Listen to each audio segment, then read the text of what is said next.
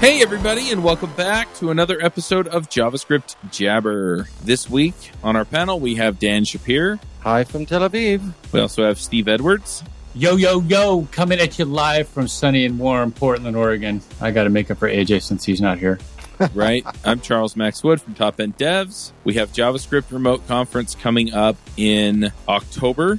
And I've confirmed so far for us, Abuka DJ, he's going to come speak, working on getting the rest of the speakers lined up. If you want to speak, the call for proposals is open through September. So go check it out, jsremoteconf.com. Wait a minute. Did you say you're booking a DJ? Oh, you're talking about Faraz? Yeah. Oh, Faraz. That's right, yeah. He always explains it the way to say his last name is like you're booking a DJ. Yep. I think Dan froze up, so I'm going to pause his upload for a minute. Yeah, that didn't last very long. Yeah. Well, I've been promised I've got a call like a few days ago from one of the representative from one of the ISPs here that they're laying out fiber in my street finally. So hopefully that will be finally addressed.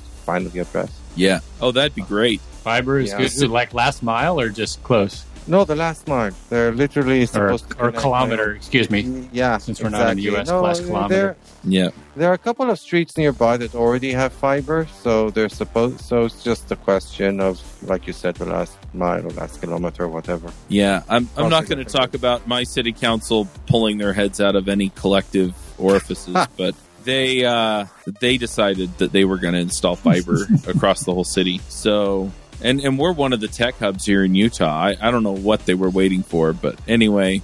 So apparently we're going to get fiber sometime within the next forever. So they are not moving fast on it at all, but I guess I can't complain. I live all the way on the west side, so. Hey folks, this is Charles Max Wood from Top End Devs, and lately I've been working on actually building out Top End Devs. If you're interested, you can go to topenddevs.com/podcast, and you can actually hear a little bit more about my story about why I'm doing what I'm doing with Top End Devs, why I changed it from devchat.tv to Top End Devs. But what I really want to get into is that I have decided that I'm going to build the platform that I always wished I had with devchat.tv, and I renamed it to Top End Devs because I want to give you the resources that are going to help you to build the career that you want, right? So whether you want to be an influencer in tech, whether you want to go and just max out your salary and then go live a lifestyle with your family, your friends, or just traveling the world or whatever, I want to give you the resources that are going to help you do that. We're going to have career and leadership resources in there, and we're going to be giving you content on a regular basis to help you level up and max out your career. So go check it out at topenddevs.com. If you sign up before my birthday, that's December 14th. If you sign up before my birthday, you can get 50% off the lifetime of your subscription. Once again, that's topenddevs.com. Anyway, let's talk about what not to do in JavaScript some more, because we kind of had that discussion before. We'll put a link to that episode in the show notes. I think it starts with Splatty Do, because AJ said that, and I thought it was funny. Yes, it was.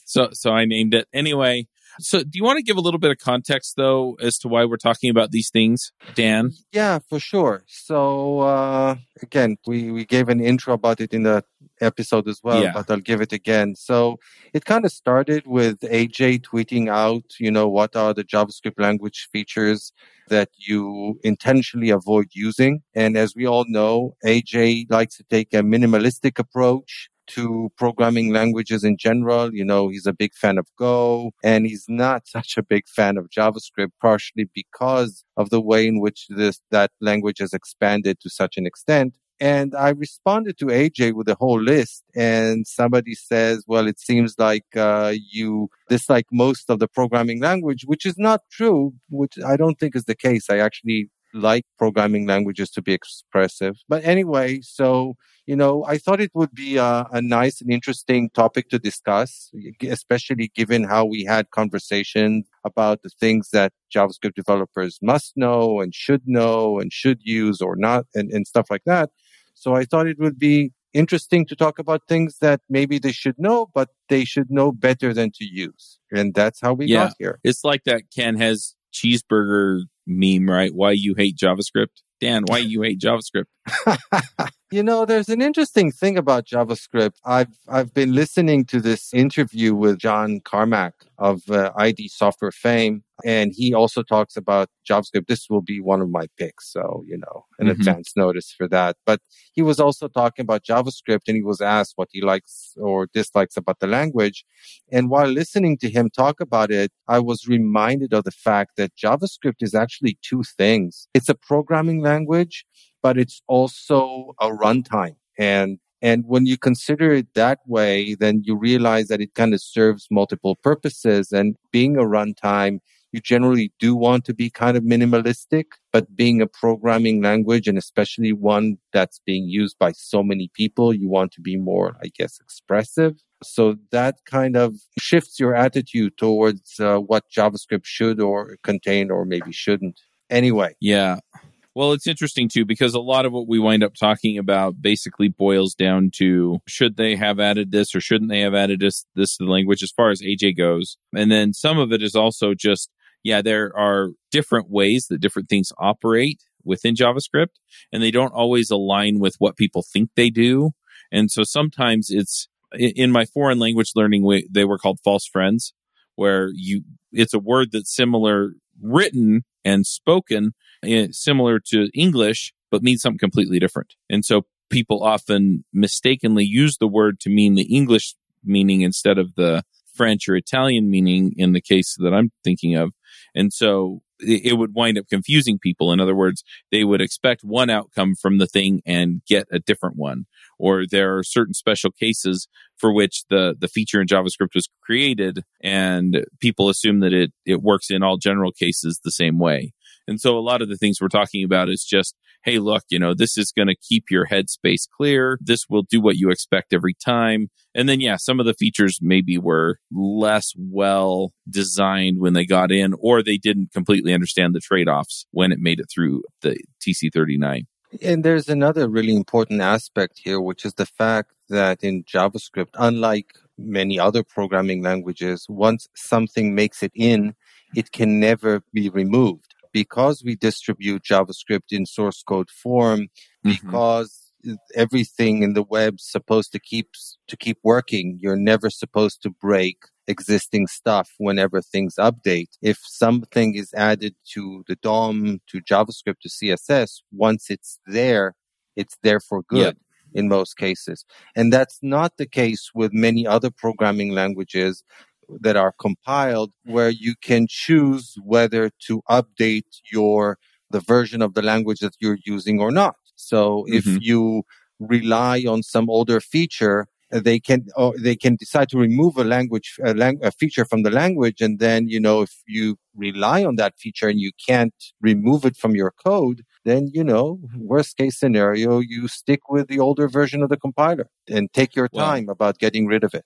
And that's the other thing I've seen is that a lot of times those get pushed into libraries similar to what we do with like polyfills and stuff. And so you can include it in, and as long as it doesn't create some conflict when it compiles with the rest of the language, a lot of times you can keep those features around, but they drop them, and you can't count on them being there. For sure.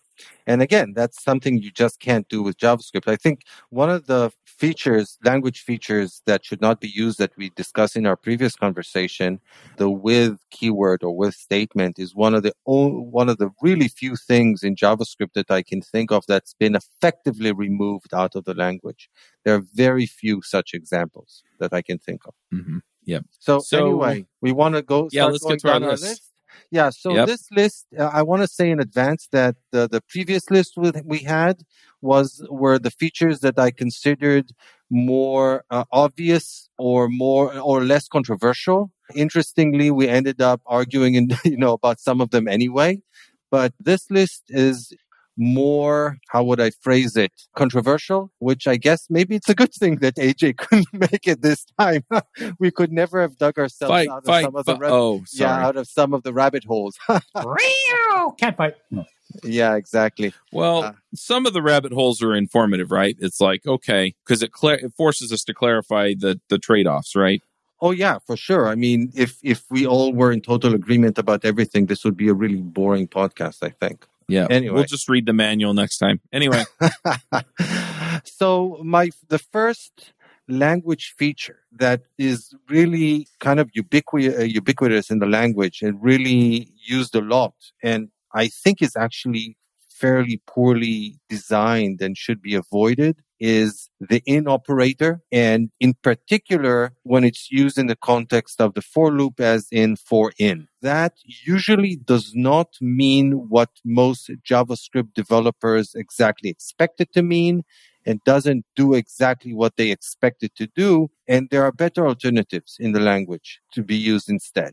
So give an example of how they're expecting something, but it's not doing what they think it's doing. It's like, sounds like Princess Bride, I do not think that word means what you think it means.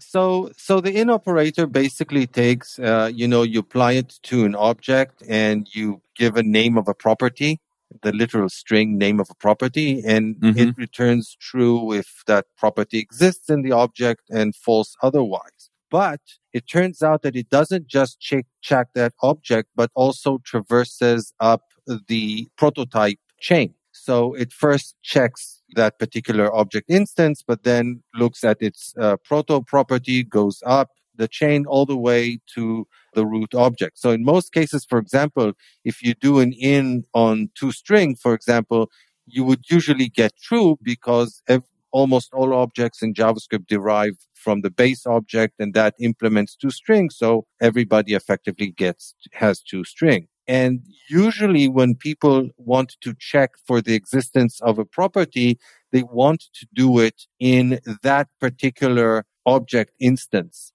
not traverse up the prototype chain. And for that, JavaScript actually has the has own property method, which does exactly that. So in most cases, you probably want to use has own property rather than the in operator if that's what you want to do. The other thing is that in kind of exists because JavaScript objects are so dynamic in nature. So you have an object and you don't necessarily know what the structure of that object is. So you use in to check and decide what to do accordingly. And it turns out that that's an approach that's kind of problematic. If you're using an object as a dictionary, you probably should be using a map instead. And we discussed that in our previous talk on this subject. Mm-hmm. And if you're doing it because you're kind of doing duck typing, well, these days with everybody moving towards TypeScript, that's kind of going out of fashion as well, effectively, whether we like it or not. And as I mentioned before, for in was in particular problematic. First of all, it used to have this problem where the order was not determinate, and that's always a problem. And that actually got fixed. Oh, I could see that being a problem, yeah. But that actually did get fixed. So I don't recall which ECMAScript version they fixed it in, but they actually did specify the order. So that at least was addressed. But the thing is that in most cases, what you are really interested is not the keys. For in basically iterates over the keys. What you're really interested in most cases are the values. And so what you really generally want is something is for of. And for of also has this association with iterators.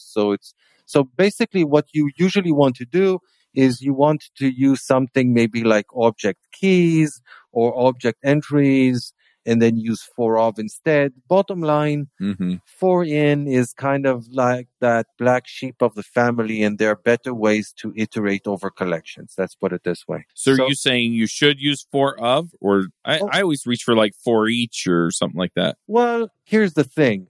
And we also touched on that in the past. So I'm a big fan of iteration methods like map or filter because they're very explicit.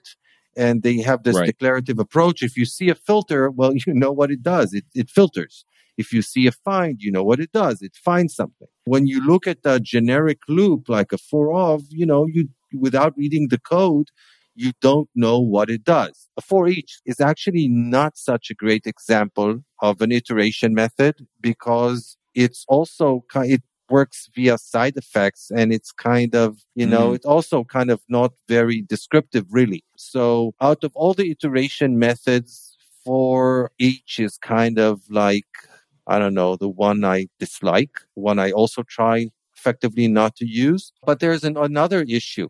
If you're doing asynchronous stuff, if you're using async await, you can get into all sorts of issues or problems if you try to do it in iteration methods, because you don't inherit the asynchronous nature of that iteration into those iteration methods, if you understand what I'm trying to say. It's kind of difficult to explain in a podcast, but if, let's say, I have an async function and inside of it, I'm iterating over some collection, and let's say it's a collection of promises, and I want to suspend that entire async function on it, I cannot use something like for each or a map for it, because those inner functions, they are distinct from that outer function and don't inherit its async nature, as it were. Oh, using async await with loops like that is an absolute nightmare. I remember having to deal with that before. I still can't remember what I did. I just remember having to work around that. Well, you basically just use for of instead. That's probably the easiest thing to do in most cases. Yep.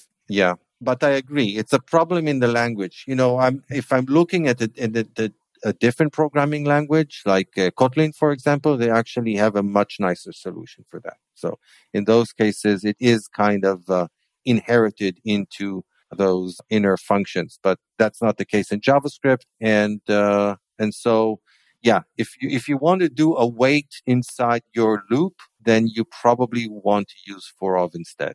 Anyway, but going back again, I would say that for in is not is something that I would generally recommend to avoid, even though it's such a basic part of the language. So I actually didn't put it in the list, but I mentioned it during our conversation. So again, I'll mention it again. For each is probably something that's usually not a good idea. Again, the whole benefit of those iteration methods is that they're really explicit about what they do. You break the iteration into a sequence of sub operations. Each one, it's very clear what it does. So you filter something, then you map it, then maybe you filter it again, and then you sum it up or whatever. And for each, like I said, first of all, is not very descriptive. You don't really know what it's doing. And even worse, it works via side effects because it doesn't really return anything. So, if you're just console logging the entire content of the collection, well, okay, I guess. But otherwise, if you're going to for each, you might as well just use a regular for loop. I actually find it cleaner in most cases. So anyway, the next one I think is going to be really controversial, and that's the else keyword. I think that else is something that's usually best avoided. Any thoughts on that? Why? Why am I here? Yeah. No, I mean, so I've used guard clauses. I'm trying to think of what else I've done besides else. But sometimes you need it to do one thing or the other. I mean, a ternary operator is nice if you can get it all on one line and not make it this complicated, heinous mess, right? I don't know. I mean, why wouldn't you use else? So first of all, before I dive into that, I do want to mention, and I said it before in our previous episode on this topic, that, only Sith deal in absolutes. There are exceptions to every rule. And I'm sure you'll find situations in which else is the best tool for the job. And I'm not saying this should be totally abolished from the language. I'm just saying that in most cases, I find that my code is clearer and cleaner when I don't use it. And what I usually use instead is I try to have simple, short functions with early returns. So basically, I do if something, return, if something, return, or if something, do something and return, if something, do something and return. And then, so you're kind of, every time you're not going into the if, you're effectively falling into an else. So I think the correct The other term for that I've heard is short circuiting, right? Exactly. Short circuit is also what is done in Boolean expressions in JavaScript, like, in other languages like C or C++. When you have let's say the logical OR operator, the two lines, or the logical AND operator, it also does short circuiting. So for example, if you've got the logical OR, if the left-hand side is true or truthy, it never even evaluates the right-hand side. Likewise, if you've got a logical AND operator, the two ampersands, then if the left-hand side is false or falsy, it never even evaluates the right-hand side because there's no point, because it will be false regardless. So you've got short circuit in Boolean expressions in JavaScript.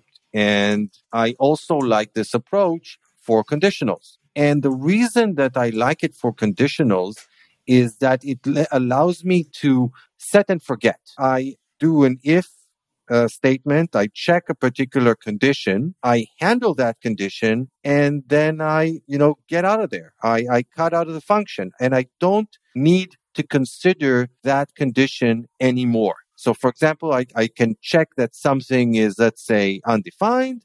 And if it's undefined, I do something and I leave. And from that point on, I don't need to worry about that thing being undefined anymore. And usually, by the way, TypeScript is smart enough to do this for me. And when I have an else, I kind of need to think, wait a minute, what if statement is this else associated with? And I need to scroll up, find the condition, and then say, okay, so now I'm effectively the reverse of that. So I have to keep all those previous conditions, in my head, and I can't just ignore them from that point on, because every time I see an else, I kind of need to match it with the appropriate if. Well, with a little code formatting, it's pretty easy to do from a readability standpoint. Not necessarily. Right. Tools make it easier. You can collapse and expand and stuff like that. But still, it scrolls out of the screen or whatever. And I just like to set and forget. And I find that short circuiting is a much cleaner approach for me for achieving that. So in other words, you're putting your else in a separate if statement and return if that's true. Well, I don't even need the else. I have an if for the if, and I have a return at the end of the if. Okay, so then you're writing another function for the else then? There are legit cases where I need to do either this or this. So basically, let's say I test the condition X and I do either A or B. So you might write it as if X A else B. I would write it as if X A return and then just B. And I can't get to the B if the X existed because I'll hit that return statement. But what if there's more you need to do? What if there's more? Then I put it in.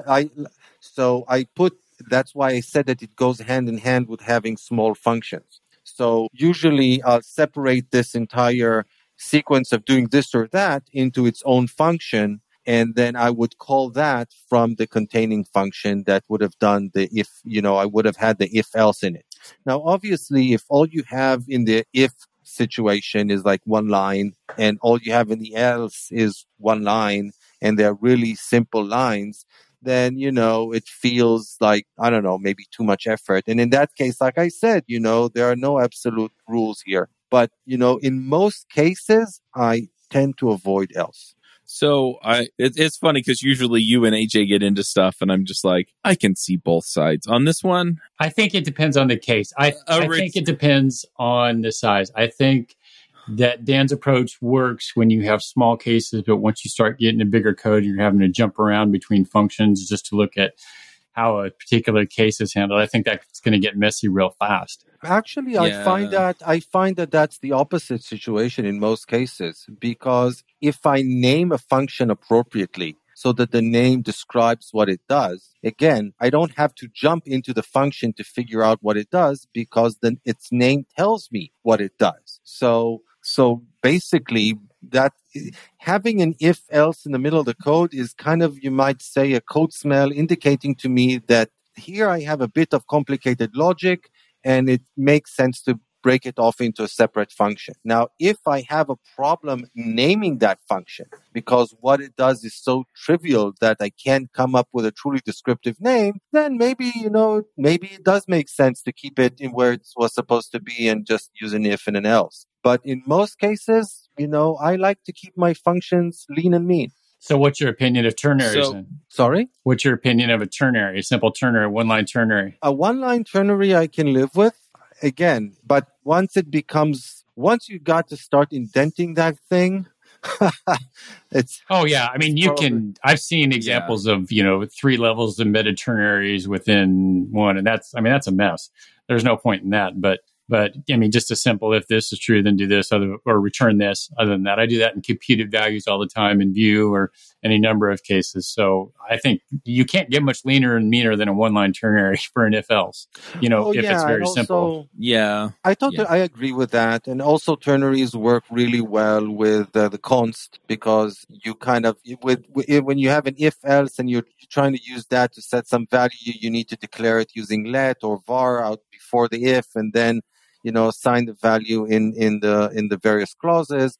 And with a ternary, you can just make it const. So, and again, that's kind of, that's and not necessarily such a nice aspect of the language, but, there we are. And like you say, if it's a simpler ternary expression, then I'll keep it. And if it becomes complex, then I'll probably break it off into its own function again and give it a name. So the thing that I'm reacting to with this is that I have this visceral reaction to using return as control logic or as a control function, right? So you're effectively saying return because I'm not going to execute the rest of this function. I think what you're controlling for is actually, when you get the long procedure inside of an if and then another one inside of an else. I mean, that's a problem. That's a code smell, right? You should be able to extract those out into their own functions and then keep it simple to where you can either do a ternary operator or an if, do this, else do this. And it's just these simple calls to other functions. The idea of just saying, hey, return because the condition's met, I only use that for like guard clauses, right? I'm expecting a string return if I didn't get a string in my arguments, right? But otherwise, I'm just down to, but even then it's throw an error, right? Yeah, I get what you're saying, but I just, basically consider all logic like that to be kind of guard clauses. Like what's the big difference, really? Now, I get why some people, especially to an extent old-timers maybe, are kind of reluctant about Hey. I'm older than you. Because, I know. Because it kind of smells like a go-to. And a little bit. Yeah, and we've experienced programming languages that actually used goto, and then we were told and banged on the head with a hammer that gotos are evil. That famous Dijkstra article, gotos are harmful or considered harmful or something like that. Well, that brings back memories of BASIC on a Commodore 64 in the mid 80s. Yeah, for sure. Where you could You could easily do a loop with goto and fill up your screen real fast, which is fun when you're a teenager first messing with programming. Yeah, the interesting point that I once heard in this context is that the problem is not the goto, it's the come from. That you don't know how you got to a particular point. So that's kind of the problem with a go-to. But anyway, so, those of us who experienced languages where go-tos were prevalent, like BASIC, kind of carry the scars, and then a return kind of smells like a go-to. But once you get over that, and most developers these days, I don't think experience languages that make use of go-tos. And then again, if you keep your function small, there's no come from problem here. You know exactly where this return is going to send you to, because it's all, let's say the function fits on your screen and the return just sends you to that bottom of that function, and that's it. Yeah. See, for me, return means you asked me for this, here it is, right? Okay. And if I call return, I like to return some value, something that you asked me for. Exactly. Usually it's the result of the computation of that if. The if says, if something, do something, that something that you do generates some sort of a value, and then you return it. Yeah. But anyway, so to my thinking then, if I'm calling return, it means here's the thing. Whereas if I have an if else, it's just part of the procedure.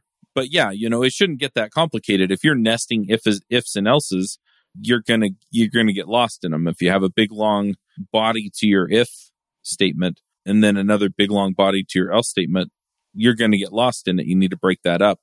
But yeah, I just don't think of return as a control statement to say, hey, done executing. I guess that is what it means. But yeah, for me, it's not an approach that I would use. I would much rather just use the if else and then return whatever it is that they're asking me for at the end of the function. All basically, as I'm saying, is if the if else is really, really small, then I'll probably end up with a ternary expression.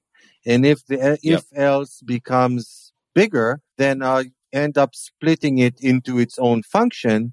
And once I split it into its own function, rather than using if else, I just do if return and then the other condition. Right. And like I said, I like to keep my functions really small and concise. Yeah. And, that's the way that works best for me. That is the way of less pain, usually. Yeah. What I tend to see when I see if else's in code, it usually, from my experience, goes hand in hand with overly complex functions and logic. And it, really quickly gets to a point where it's difficult to follow. That's been my experience. But again, this is just, this is my opinion, something for our listeners to try out and see how, whether they like it or not. But I totally accept that some people might have a different opinion on this. I actually think that this is something that AJ tends to agree with me about, but we can ask him when he's back on. Yeah. Hi, this is Charles Max Wood from Top End Devs, and lately I've been coaching some people on starting some podcasts and in some cases just taking their career to the next level. Whether you're beginner going to intermediate going to advanced, whether you're trying to get noticed in the community or go freelance, I've been helping these folks figure out how to get in front of people, how to build relationships, and how to build their careers and max out and just go to the next level. So if you're interested in talking to me and having me help you go to the next level, go to topenddevs.com/coaching. I will give you a 1-hour free session where we can figure out what you're trying to do, where you're trying to go, and figure out what the next steps are. And then from there, we can figure out how to get you to the place you want to go. So once again, that's topenddevs.com/coaching. Yeah, my approach is just if I have to scroll up to see what the if was from the else or the if, then I need to break out a function. I need to pull this stuff off and do it somewhere else so that it's clear that this is what's happening. Usually needing to scroll is is an indication to me that the function is too long. I like my functions to fit in the screen. That's effectively what I'm saying here too. And once you have that body of the if and body of the else in different functions, you can usually abstract it into a ternary operator unless your conditional clause is long or complicated, in which case you can move that off into its own function. That's why I like to have a 32-inch vertical screen. I can fit a lot of function on there. But you're the one of the people that turns their screen on the side, so you can have longer functions. Exactly. Just for that reason alone. I remember the days where you should see all the comments he puts in those functions too. Code comments. That's one that I didn't bring up. That's an episode on its own, whether or not you like code comments. Yeah, Steve's functions. It's a novel and functionality. Well, I actually throw some dad jokes in there too to keep people on their toes, and so that tends to make things longer. But that's another discussion. Yeah. Anyway, what were you saying, Dan? No. One more thing that when I mentioned else as something that I avoid using in that Twitter thread, somebody asked me, well, what about else if? And the thing is that JavaScript doesn't really have an else if. It has an else. I hate else if. And it has an if. When you write else if in JavaScript, effectively what you've done is simply not put in the curly brackets. So, you might as well have written else, open curly brackets, and then in the if. And so given the fact that there is no, I recall some programming languages that actually have an elif keyword, but, that's not JavaScript. And consequently, if I dislike else, then I obviously dislike else if, because it makes the logic even more complicated. And again, with breaking it up into that short circuit approach, I can have a sequence of really simple if statements, one after the other, which are effectively like an else if, but without that thing of having to go back up and figure out, wait a minute, what is this an else for? And did I put the if in the correct place? Or maybe it should have been, the indentation can get really tricky really quickly with these sort of things. Yeah, for me, the else if isn't the indentation, and it's not that it's branching logic where you can have now more than two branches. The issue for me is that you're effectively breaking up the conditional for every other condition that you can have, because it's not the first case and this case. It's not the first case or the second case and this case. And that's, then I have to cross my eyes and go, okay, so it's not a string, and it happened in 2022, and right? Exactly. That's my problem, is that it breaks up that conditional clause, and it just makes it really tricky to figure out. Well, the solution for that is code comments. Anyway.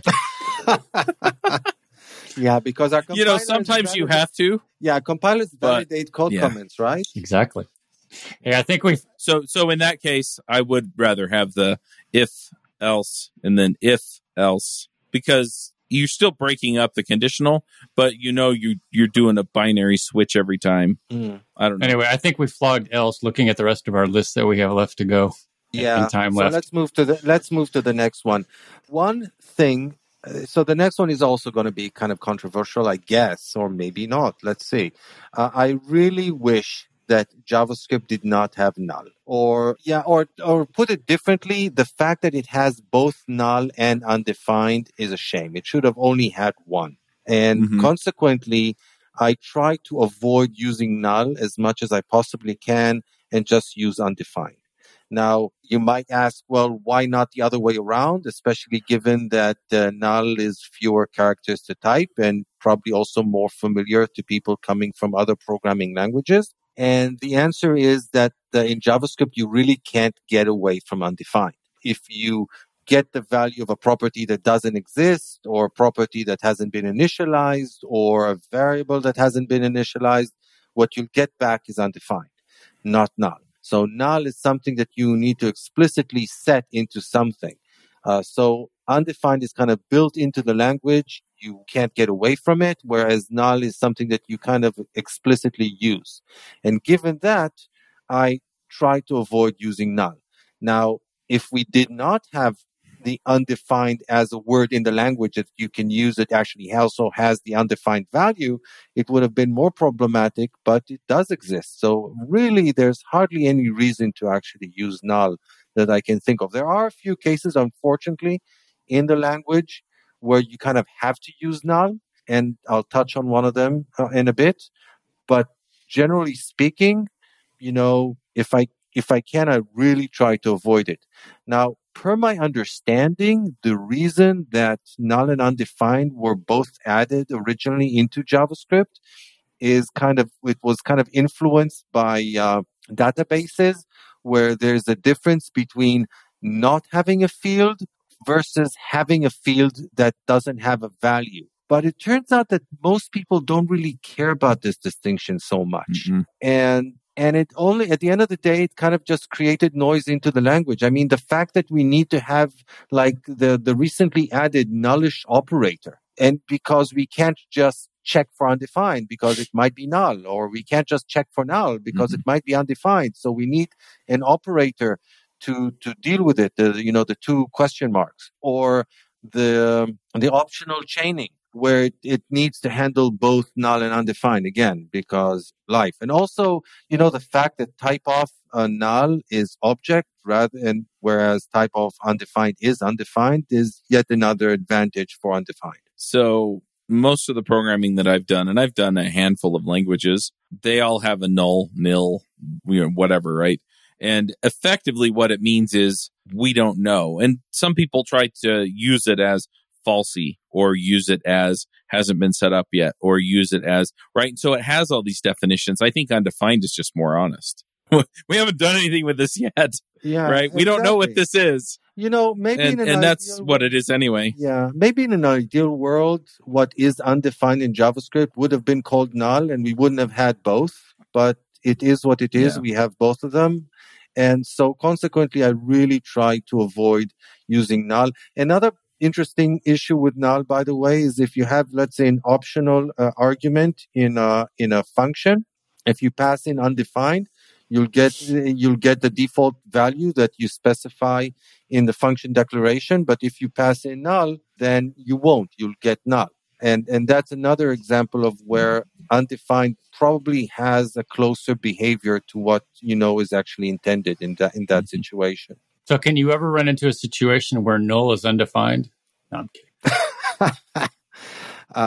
Yeah. The one, var null. Yeah, the one thing that there are, like I said, there are a few cases. Yeah, there are a few cases in the language where unfortunately null was chosen.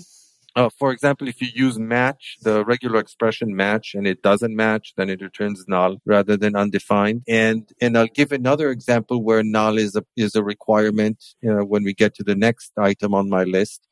But bottom line is, where I have to use null because I have no choice. Well, obviously I have no choice, but otherwise I just, try to avoid it and use undefined wherever I can.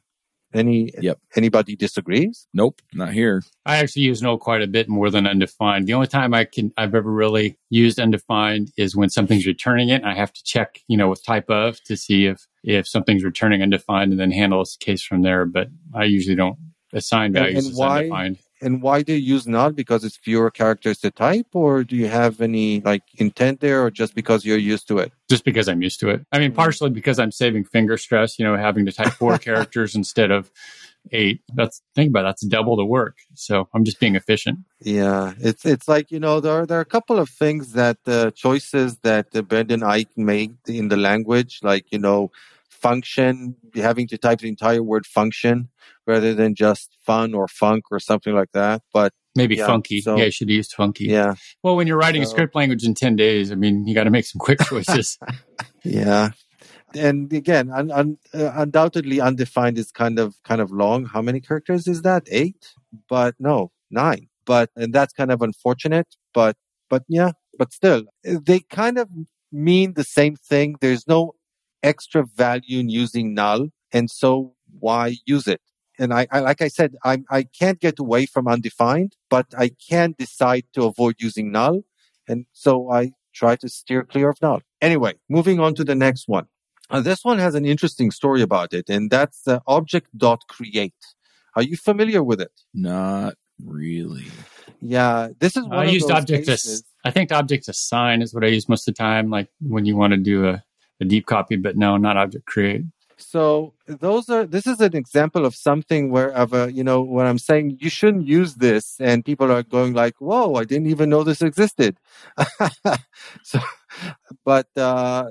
I'm telling people not to use something that they probably didn't know about. But anyway, if they somehow do know about it, that then they shouldn't use it. And if they see it in the code, well, now they know about it and know why they shouldn't use it. So object create is yet another way for JavaScript code to create an object instance. The simplest use is you do object.create and hand over a reference to another object, which would be used as a prototype, and it will return an empty object that has what you passed in as a prototype as its prototype. So it's another way to create an empty object. So if you think about, if you do like an open curly braces and then immediately close curly braces, that's an empty object that has the simple object, big O, as its prototype. That's why it has methods like toString, for example, which we mentioned before. But when you create an object with object.create, you need to explicitly specify what the prototype is, and you can pass in null, in which case it won't have a prototype. So you can literally create an object that has no prototype. And that was kind of useful back in the day when you were using, let's say, object as dictionaries, and you wanted it to work with the in operator. So here you see like all these things that I recommended not using all coming together. Now, the funny thing about this one is that it was originally proposed by Crockford, Douglas Crockford. I even found a link to the article where he proposed it and where he gave like a simple implementation, how to actually polyfill it into the language when it doesn't exist. But it turned out to be actually not such a great idea. And I seem to recall, I couldn't find it, where he even admitted it, that at the end of the day, he doesn't really use it anymore. And it's a shame that it was added. So you could use it in two ways. Like I said, you could either just pass in a prototype reference and it would create an empty object. And that's kind of a bad idea, because that means that you now use imperative logic or imperative statements to add properties into that object you constructed. So you kind of create something with no properties in it, and then using statements just add stuff into it. And that's like a bad idea in most cases. Franken object. Yeah, exactly. It's a bad idea for constructing objects generally. You want to declaratively construct objects, and especially in a language that has such great support for object literals. I mean, why go there? The other way where you can use object create and create non-empty objects is actually to pass in a properties object, kind of like the defined property or defined properties. And that's a very verbose and unreadable way to construct objects. I'm not even going to try to describe it in a podcast. If you're interested, just, check the MDN for object.create and you'll see examples. But it's very verbose, unfriendly to TypeScript and stuff like that. And like, why? So it turned out that it was a bad idea. That's it. If you want to create objects, just use object literals. And by the way, these days you can even explicitly specify the prototype in an object literal using the __proto___ property, which is probably something you shouldn't use either unless you really know what you're about. Yes, I think we need to be very objective about that. Yeah, where's the drum roll? Okay, here we go. Sorry for those who think drum roll should only be for dad jokes at the end. No, they should be. As I was told on Twitter. Well. Yes. They should be for other stuff as well. It's just that we had an episode that for some reason, like every other sentence, we had the drum roll. Yeah. It kind of was stuck on loop or something. Anyway. Just had an itchy trigger finger that day. Yeah, exactly. So object.create is basically something that you probably didn't know. And if you didn't know, then it's a good thing. And if you encounter it, then now you know, but you also know to avoid it. And let's move on. The more you know. Yeah, I will put the link to Crockford's article that I did find in the show notes. So if you're interested in his original reasoning back from 2008, I believe, into why it should be added to the language, then you can read it there. Another thing this is something that I'm seeing more and more in code, and I really hate it. Now, I understand why people are like drawn to it. There are even like one or two advantages to it, but that doesn't change the fact that I really hate it and I don't use it. And that's creating named function using the arrow operator. So writing something like const foo equals open parentheses, something close parentheses, arrow, and then, the open curly braces, and then whatever. I really, really don't like it. If you want to declare a function, we have the perfectly expressive and informative function keyword to do just that. Why use the arrow for it? I really don't get it. It's like some people felt like arrow is the new thing, arrow everywhere. Like function is deprecated. Well, it's totally isn't. And I like to say what I mean and when I create a named function, I like to create it using the function keyword. That's it. So you don't get the point of arrows? No, I totally get the point of arrows. I use arrows a lot. I was trying to make a dad joke. Sorry. I got it. Okay. Anyway, yeah, I do have a question on this though, because sometimes I see it. I agree with you on the point of const function name equals arrow function. But I also see it semi-frequently on things that have a callback in them, right? And so it's something, and then you pass it a callback function, and I see those callback functions defined with an arrow. Do you put function blah in there too, or no? For those, I do use arrows. When it's anonymous, okay. I like to use an arrow. I like to use arrows when they're effectively part of an expression. It also generally means that they need to be kind of short. Mm-hmm. They need to be. The code needs to be. It's almost a one-liner by definition. Sometimes it might be 2 or 3, but really short. And the code must be obvious. Like you can look at that code at a glance and immediately figure out what it does. If it isn't, then you need to give it a name. And if you need to give it a name, a descriptive name, then I like to use the function keyword. Now, there is one advantage to using const, which is that it makes that name const. If you try to reassign to that name, you'll get an exception, which is probably what you want. Like you generally don't want to reassign to functions, but it does potentially introduce a whole can of worms around hoisting.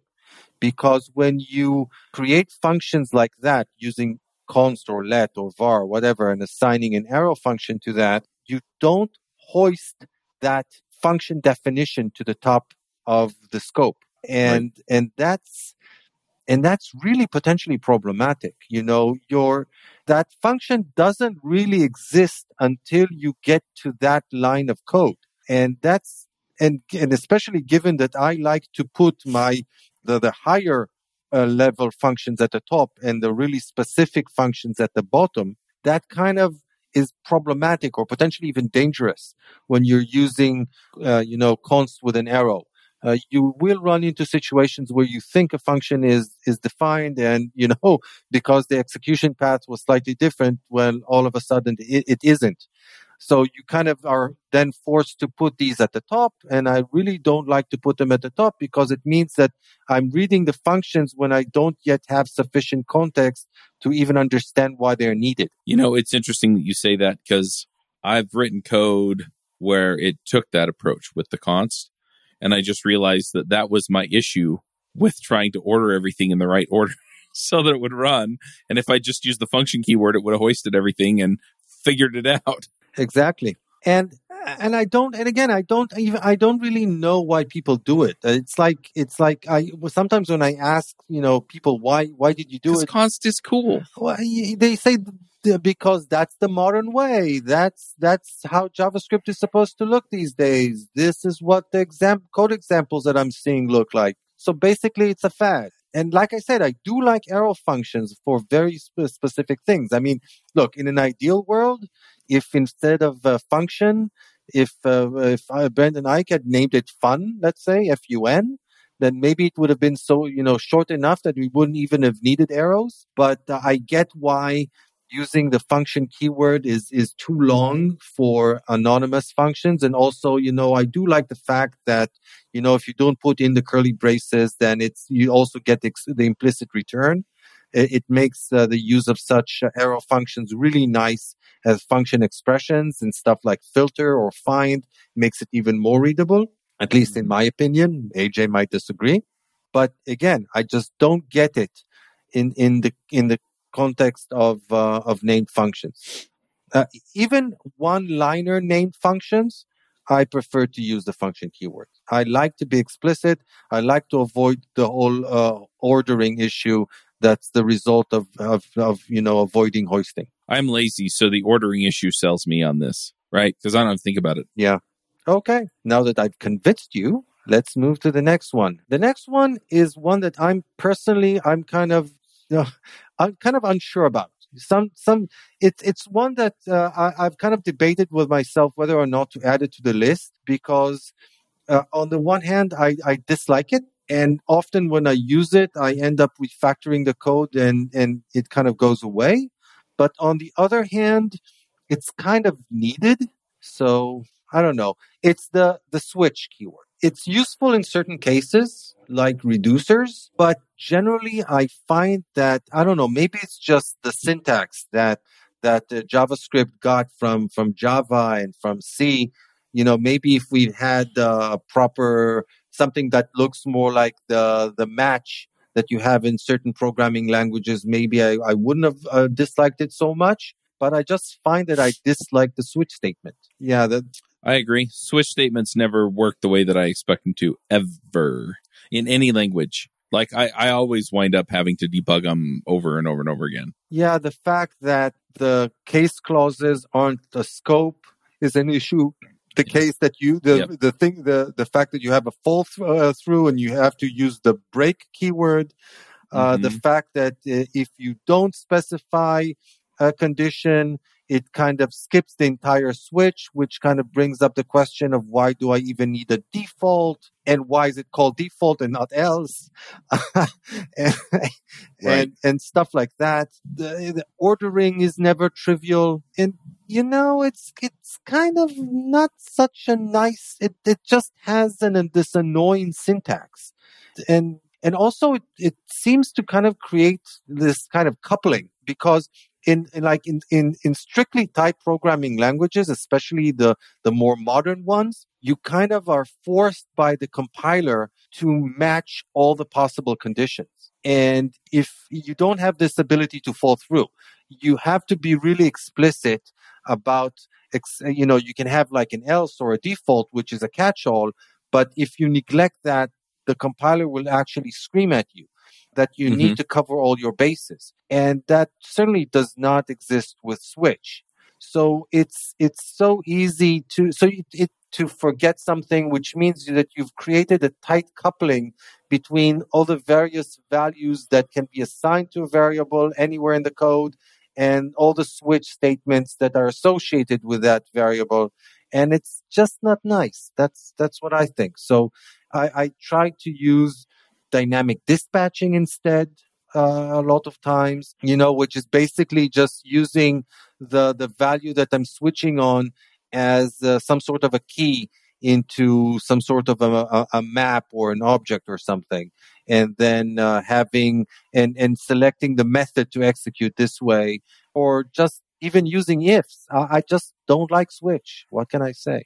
I was already on that train with you. So. Yeah, I guess it's one of those things where there are, as you said earlier, there's exceptions to every rule, and there's cases where no pun intended, where Switch works well. But I think, as a primary structure within your code, it's probably not the best. Yeah, it's also, again, it tends to be so verbose. It's always, I like I said, I like to keep my functions lean and mean and short. And with Switch, they always end up being, long and complicated. And anyway, by the way, an interesting fact about switch statement in JavaScript is that some people don't know. In other programming languages, like let's say C, switches are often translated effectively into this sort of a lookup table or a jump table. Whereas in JavaScript, it actually is like a sequence of ifs. So you can actually in JavaScript reverse what you put in the switch and what you put in the cases. What I mean is that in, let's say in C or in Java, what you put in the switch statement, that's the variable. What you put in the case statements, those have to be constants. In JavaScript, you can actually reverse it. You can actually put expressions or variables in your case. So you can do like switch on true, and then do a case expression, and it will stop at the first expression that is truthy. Try it out. It's really funny. Yep. But again, be that as it may. Ruby does that too, because it evaluates it on a triple equal. Yeah. So, which is a fuzzy match. Yeah. And again, so it just goes to show that there really is hardly any benefit even over a sequence of ifs. And again, given that, I just don't like it very much. Yep. The last item that I have on my list, unless you have additional suggestions, is something that, again, I'm doubtful that many people know even existed. Maybe people who use Svelte might, have become familiar with it because Svelte kind of uses it for something really specific. But anyway, it's the fact that JavaScript, despite not having a go-to statement, actually does support labels in the code. So you can actually put an identifier colon, and that would be used in your code, and that would be used as a label. And what you can do with it is that you can label loops, and then you can use that label in a break or a continue to specify which loop, let's say, to break out of. So you can have let's say, a loop within a loop. And if you want a break in the inner loop to actually break out of the outer loop, interesting. You can actually use a label to name, as it were, the outer loop, and then do break space in that label, and you would break out of that outer loop. Now, this is way too close to go to for my liking. If I have this type of a scenario, I would usually put these loops inside a function and then return out of it or something like that. It's like I said, it's way too close to a go-to for my liking. What do you think? I agree. I do functions. If I have to nest loops at all, I'm reaching for do this function and that function has the other loop in it. And then if I need it to bubble out to break, then it'll be break if false, or have it throw an error or something like that. Yeah, chalk this up under things I learned. Yeah. So interestingly, like I said, people who use Svelte might have encountered it because Svelte has this concept of using a dollar as the special label. So it kind of adopted. So Rich Harris encountered this label syntax, which apparently he wasn't familiar with, and then say, hey, this is useful for a very particular case that I have. When you use in Svelte a dollar as a label on a statement, you're actually indicating to the Svelte compiler that this is a reactive expression. This is an expression that needs to be computed when one of the things that it depends upon changes, or something along these lines, as I recall. So interestingly, cool. Svelte adopted this syntax, but for a very different intent, which is, Svelte tends to do that sort of thing. It uses JavaScript statements and keywords for things that are somewhat different, that, similar to, but different from what JavaScript, the language itself uses them for. So it's interesting. It's a discussion worth having as well, like what we think about the fact that Svelte kind of subverts JavaScript in certain ways. Cool. Anyway, that essentially covers my list. Good deal. Well, I've got to take off in 5 minutes, so I'm going to push us to picks. But yeah, it's been an interesting conversation. And yeah, I mean, some of these I've never used. And some of them, I think the else is probably going to be one that I think a lot of people are going to have to think over. But yeah. Well, if we've got people thinking, we've done our job. Yep. Hey, folks, if you love this podcast and would like to support the show, or if you wish you could listen without the sponsorship messages, then you're in luck. We're setting up new premium podcast feeds where you can get all of the episodes released after Christmas 2020 without the ads. Signing up will help us pay for editing and production, and you can go sign up at devchat.tv/premium. All right, well, let's go ahead and do some picks. I see that Steve signed in as a host, so I'm going to go first, and I'm going to jump off. So we played this game, and I'm trying to remember what it's called. Well, I'll come back to it if I can remember what it is. But in fact, I'll just pick a different game. So I usually pick a game. I'm going to pick a game called Orbis. I think I might have picked it on the show before. I'm almost certain I have. So Orbis is you're building a universe, and effectively what it is you're stacking these tiles. You kind of lay them on the table. They're hexagon shaped, and they kind of stack up into a pyramid shape.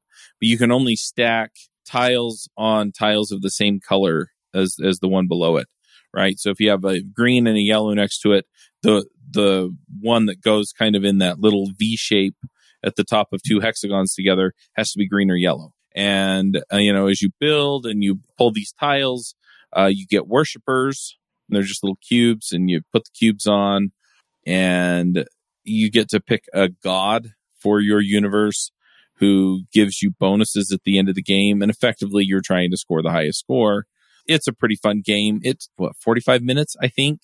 Is that a board game or like a video game? Or it is a board game. It is a board game. It has a weight of 2.09, so it's kind of right at that ideal game night casual gamer level.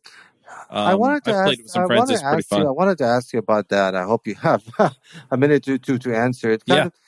So you're mentioning all these games that are appropriate for game nights, but if you're bringing in people and it's a new game, don't you spend like the entire game night just teaching that new game? Sometimes, if it's a really complicated game, sometimes what I found is that what you wind up doing is you wind up you set it up and you kind of walk people through the basic mechanics and then you play it. And so usually the setup takes a few minutes longer than normal. You spend 5 to 10 minutes explaining the fundamentals of the game and then you play through it. And then after that, then you can play an actual game where people are strategizing in a way that makes sense. And most of the game nights I go to or hold, we're there for like 3 or 4 hours. So anyway, so the answer is kind of, but yeah. Anyway, other picks. I've been playing a game on my phone lately. It's called Diablo Immortal. If you've played the Diablo video game series from Blizzard, it's pretty fun. I'll pick it up and I'll play a quest and then I'll put it down. And you can kind of do that. And so, yeah, I've been enjoying that. I've also started listening to the Michael Vey book series again by Richard Paul Evans. It's not the most sophisticated book I've read. And I've had some people actually complain when I've recommended the books to them. They're like, they're a little juvenile, but they're well written. I really enjoy them. And there's a new book coming out at the end of September. And so I'm listening to all those books on Audible. So I'm going to pick that. And then the last thing is I'm just going to encourage people to go check out JS Remote Conf. In addition to that, I'm looking at pulling together a JavaScript meetup sometime in September. It'll be online. We're going to have a social hour afterward. So, feel free to keep an eye out for that. topenddevs.com/meetups. And yeah, that's pretty much what I got. Cool. I'll let you guys do your picks and take it from here. I got to jump onto this other call and Steve can end the call. So bye, Chuck. And Chuck is gone. Woo-hoo. All right. You want to go next with picks? Okay, I'll go next then. So my first pick is the pick that I already mentioned at the beginning of our show. It's that interview with John Carmack. So he was a guest on a podcast, I guess, hosted by Lex Friedman. And it's a really long interview. It's like a 5-hour interview or something like that. But it's John Carmack. For those of you who don't know, John Carmack is like that legendary 10x or maybe 100x programmer. He's he co-founder of ID Software. They're the ones who created Castle Wolfenstein and Doom and Quake and whatnot.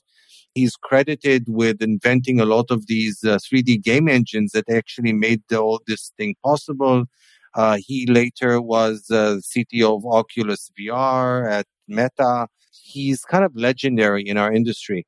And like I said, it's a 5-hour interview. I'm only 30 minutes into it, but it's really interesting. He has a really interesting perspective on our industry as a whole, having been in it for such a long time, having been involved in so much development and innovation. And he's also a really hands-on tech guy. So I recommend listening to that, and I'll put the link in the show notes. So that's my first pick. Another pick that I have.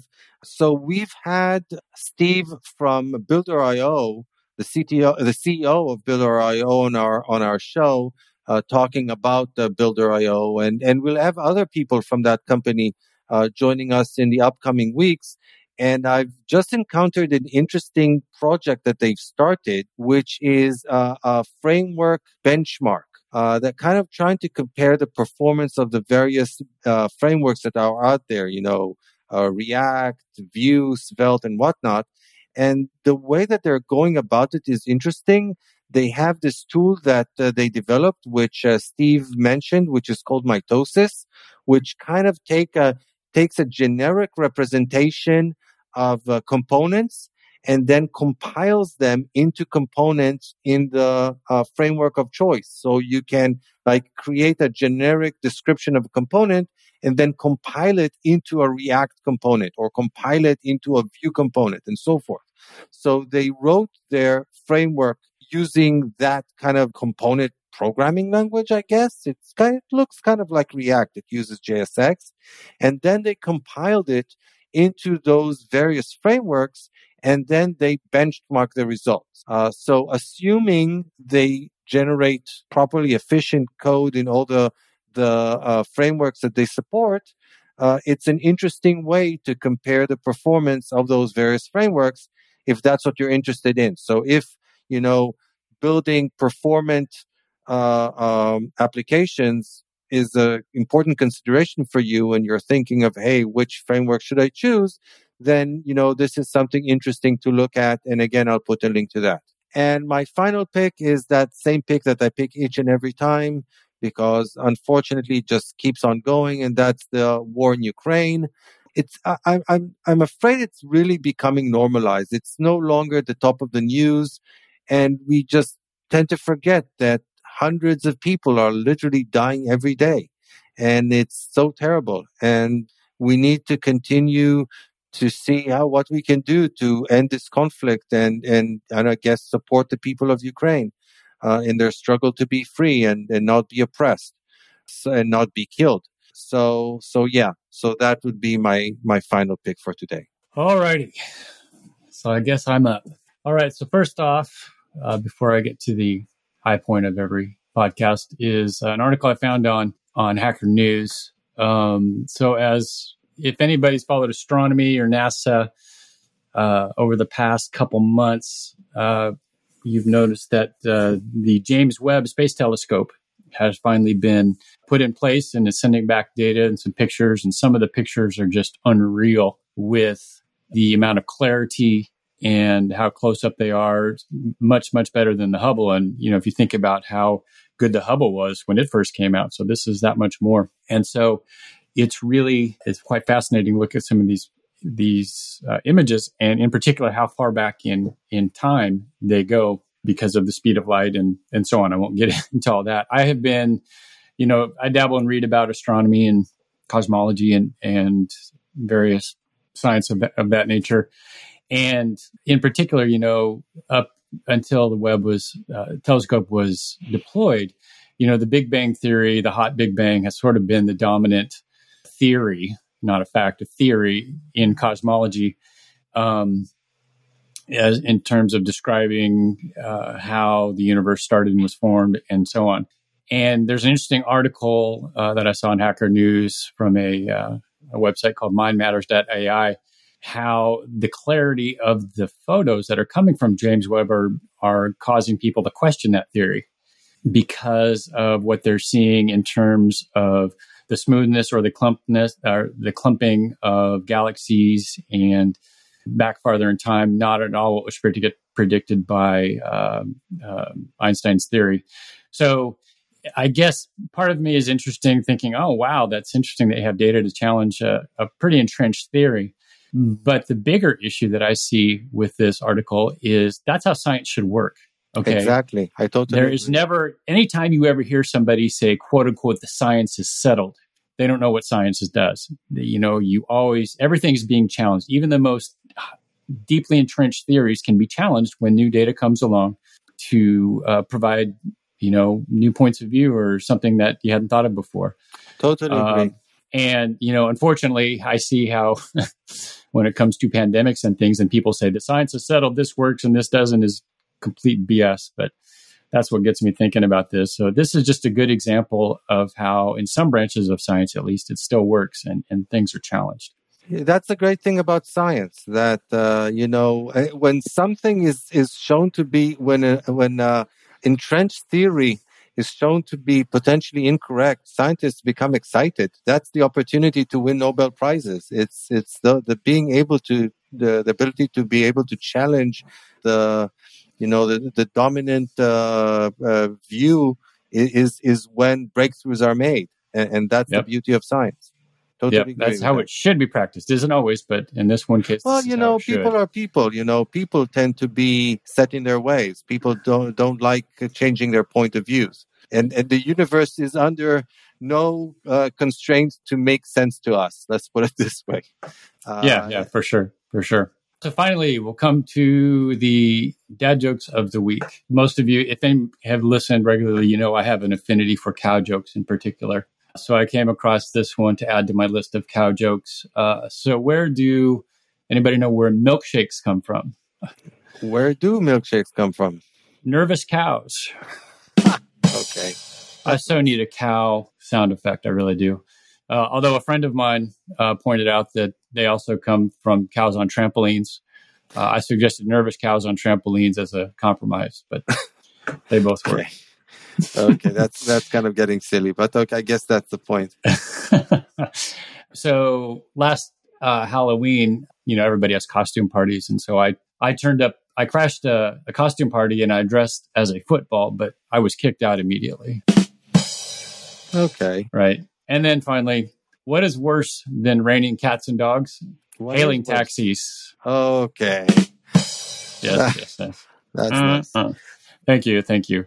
So that is all we have for this episode of JavaScript Jabber, learning about more things that you shouldn't do or should not use in JavaScript. Hopefully it's been useful to you.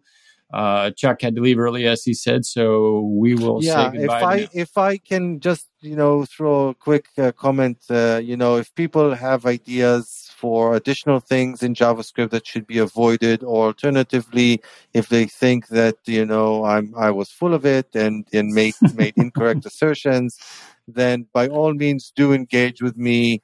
Show me the error of my ways, or alternatively, tell me that you totally agree with me, whatever. Either way works. I'm on Twitter, Dan Shapir. Feel free. And there's also the JS Jabber handle on Twitter for the podcast. Yeah, for sure. And we will all get that. Alrighty, thanks for listening, and we will talk at you next time. Bye. Bandwidth for this segment is provided by CacheFly, the world's fastest CDN. Deliver your content fast with CacheFly. Visit CACHEFLY.com to learn more.